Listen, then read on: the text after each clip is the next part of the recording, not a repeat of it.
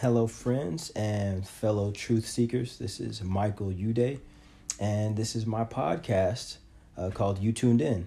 If it's your first time hearing, this podcast is based solely around trying to use offensive truth as a weapon to navigate back to a space that we want to be and a version of ourselves that we really enjoy. First, I just want to thank and applaud you all that have been listening. I've been humbled and thankful for how aligned it seems that we all are with this desire to get rid of the facade, to do away with the phony and really embrace truth despite the initial pain that comes with embracing truth. This episode that I'm doing is a bit out of order and off regular timing because I've been receiving a lot of the same handful of questions over the past week. And I'm going to try to go back to part 2 of the All the Ships episode on Thursday of this week, Lord willing. But it seems that there was a specific nerve that was hit by and large in the last segment. And that is concerning fear and anxiety. So in this special episode, I'm going to answer some very specific questions that I received. And I want to be clear that I am not a therapist and I don't have any professional background in addressing or correcting anxiety individually. But I am going to speak from a place of truth. And while some of the evidence that I'll present will be anecdotal in my own life, the surrounding context will be objectively true, though, to my best efforts always. And as always, I implore you to know yourself and your level of preparedness before you tune into this or any of the podcast topics that I'll cover. And please feel free to dismiss yourself if you're just not that into it or you're feeling that it's causing you some uncharacteristic upsetness, anger, whatever you want to call it. The first question that I want to tackle is presented to me by several people. And then what is the best way to tackle or facilitate fear and anxiety? Which I think this is a really great question in and of itself, because it shows a desire to change. It shows a desire to not just keep doing the same thing that you've always done and keep getting the same thing you've always got. And the first thing that I'll say about this question is fear is an emotion, right? Fear is an emotion, and all of our emotions serve a purpose. They don't all serve us the best in every scenario, in every case. Some of them actually do the opposite. They perform adversely to our desired outcome, but all of them serve a purpose. And fear is an emotion, and that fear serves a purpose. Sometimes our fear that we feel is our emotional response or our body's way of telling us that there is an inherent danger, whether in something that is around us or something that we're going to do or a decision that we're going to make, is going to have undesirable consequences. So the reason I said that is because you'll hear a lot of people talk about like, oh, do away fear, overcome fear. Fear is not this and fear is not that. And it's true. In bulk, you do not want fear to play an active part in your life at all, to a certain extent. But the feeling of the emotion fear, you need to identify it because it's telling you something. You first have to siphon through the information that it's giving you. What is the inherent danger? And if your fear is coming in the form of anxiety, you have to ask, what is the inherent scenario that I am in that I don't want to be in? And how bad can it get? Again, for me, and as we look at this, everything that we look at, we want to try to look at it through the lens of how we can attack it with truth and authenticity. There's a lot of different directions that we can go down with fear itself, but how do we attack it with truth and authenticity? First is, what is the inherent danger, and being honest with ourselves about that. In a social scenario where I'm feeling anxiety, the danger that could potentially come, and just given a scenario, given a hypothetical, is I could be around a bunch of people that I don't necessarily fit in with or feel like I fit in with. I could have imposter syndrome, and I could be afraid of the fact that someone's going to find out that I don't belong in this group of people. There's a common saying, and I think this saying is true. And one of the things that every human has at their core, despite their background or their orientation of life, is they want to be seen and they want to be known. And I think that's true. And so to feel like that you are not seen or not known in a group of people that you would very much like to be seen or known by, or to feel like you don't belong, is a danger. It's not a danger to yourself physically. It's not a danger to your well-being, but it is a danger to you mentally and emotionally. And it's something that you would very much like to avoid, so that your body is naturally going to respond with a level of anxiety. But the truth of the matter is that fear and anxiety as a concept is just a big paper mache giant. It boasts itself and it walks around like it's this big bad thing that is inevitable. But really it's nothing, and it's made out of nothing. It can do nothing. The one thing that I find characteristic about all the fears that I've had or have experienced is that they all want to make me feel like that they are inevitable. I'm in that social situation, or I'm in that room full of people, and that anxiety is telling me that pretty quick, you're going to say something so stupid or so dumb that somebody's going to find you out that you are not as intelligent as the rest of the people in the group, or you are not as financially free as the rest of the people in the group. You are not as talented as the rest of the people that are speaking here. You don't have anything in common with these people, and they don't really like you. They're tolerating you. This is inevitable. By the time this conversation you're having with them is over, these situations will have risen that show the truth of the matter is that you don't belong here. But just like we spoke about in the last segment, is fear is one of the only emotions that you can only experience from information that's in the future. It's only based on things that haven't happened yet. So the way that you facilitate it or deal with it is, can you speak to the reality?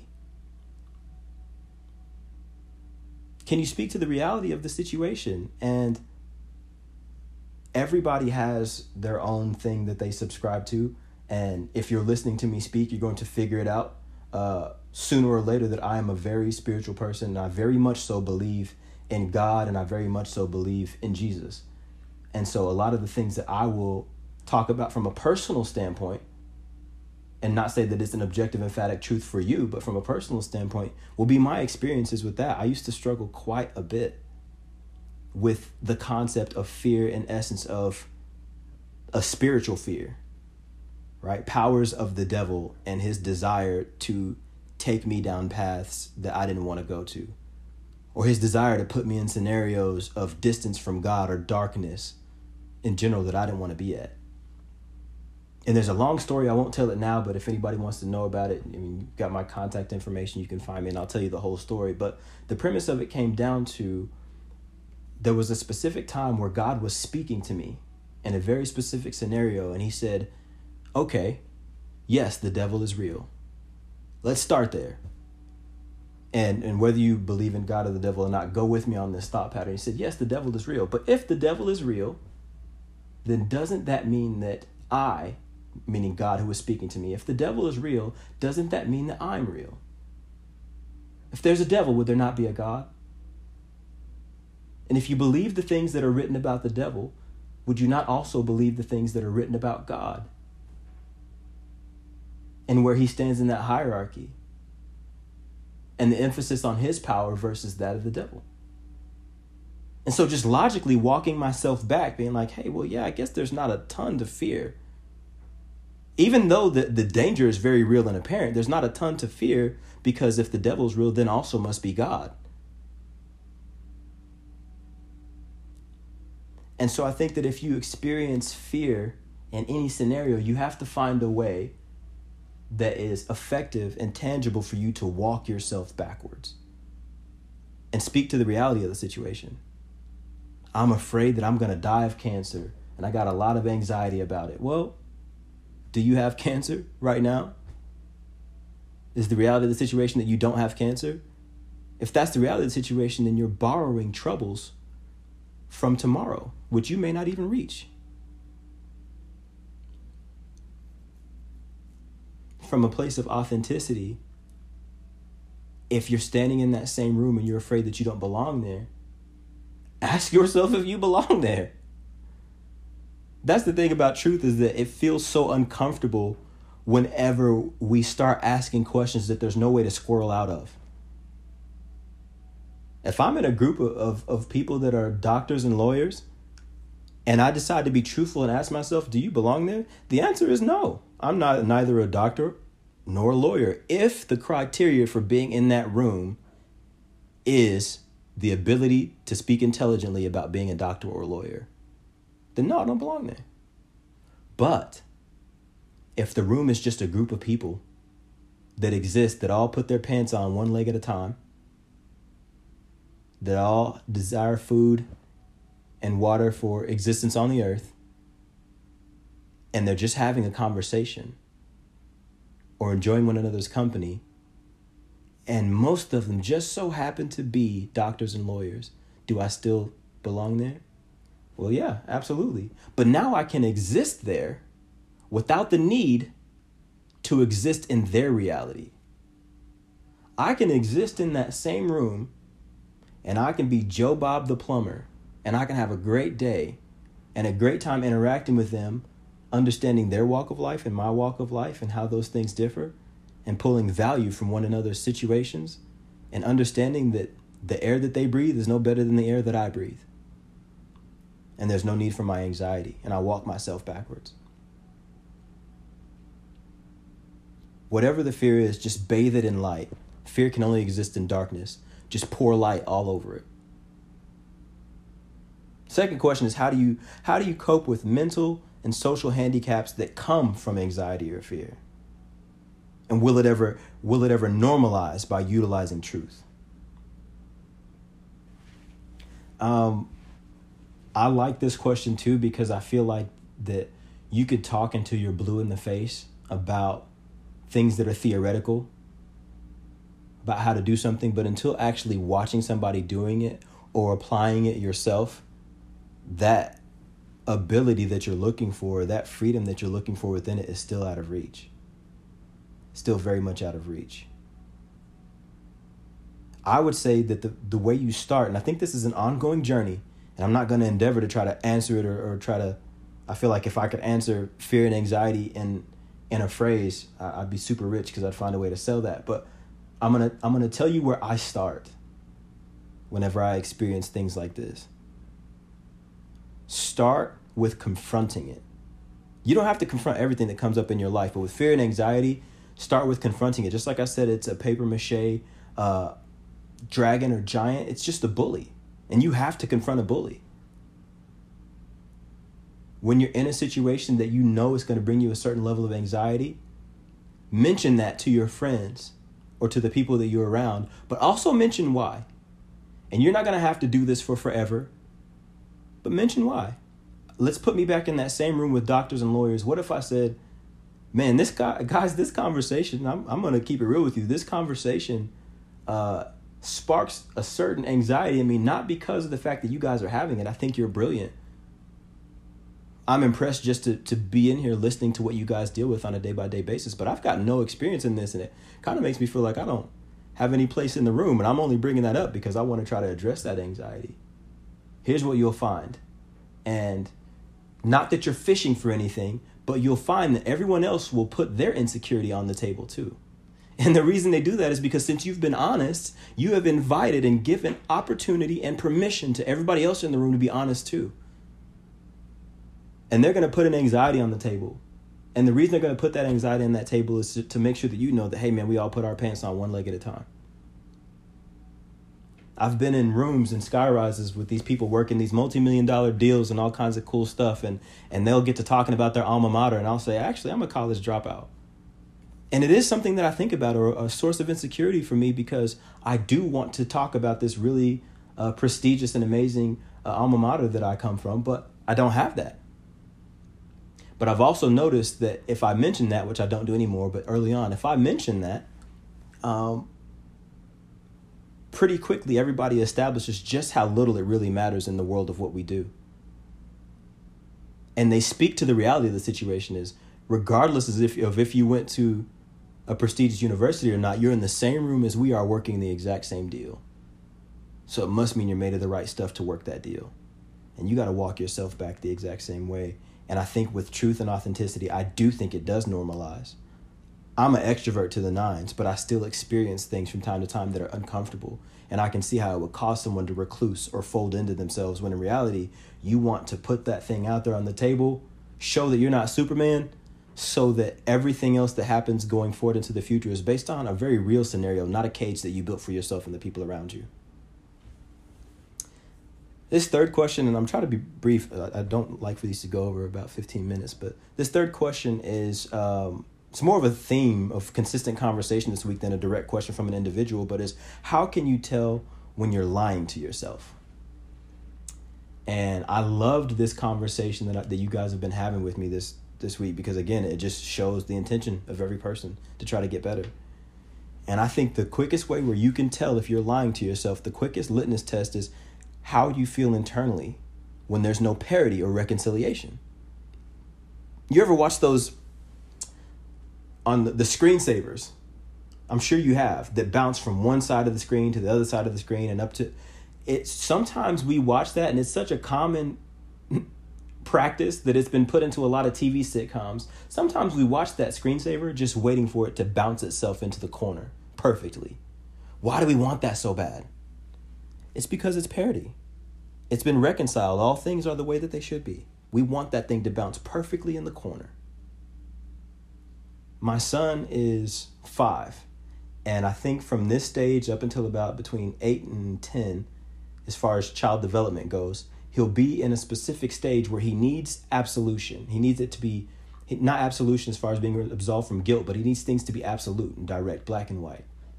So if you tell him something and there's a scenario that has a little bit of gray in it, once he encounters that scenario again, he'll go back to the initial thing that you told him. And he'll say, hey, this is supposed to be that way. You can say, well, hey, son, if some people like to, tie their shoes in double knots, that's got to be okay with you. He struggles with that concept because it's not reconciled with the information that he already has. It's not reconciling with the information that he's already processed and taken on as true. That same thing exists with us as adults when it comes to being inauthentic. If you find yourself wrestling or grappling with a concept that maybe everybody else around you believes, but you don't really believe, you can say you believe it just to get along. You can pretend, you can fake it till you make it, as they say.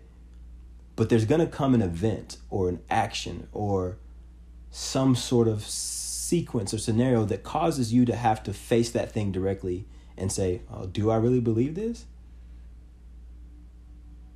And you'll know that you've been lying to yourself because it'll feel out of joint inside of you. You tell yourself you're not really a jealous person. I'm not really a jealous person. I just like, respect, or I don't really need attention. I remember I asked this question to a lot of people. And again, you might not like this, but I used to ask girls all the time why they wear leggings.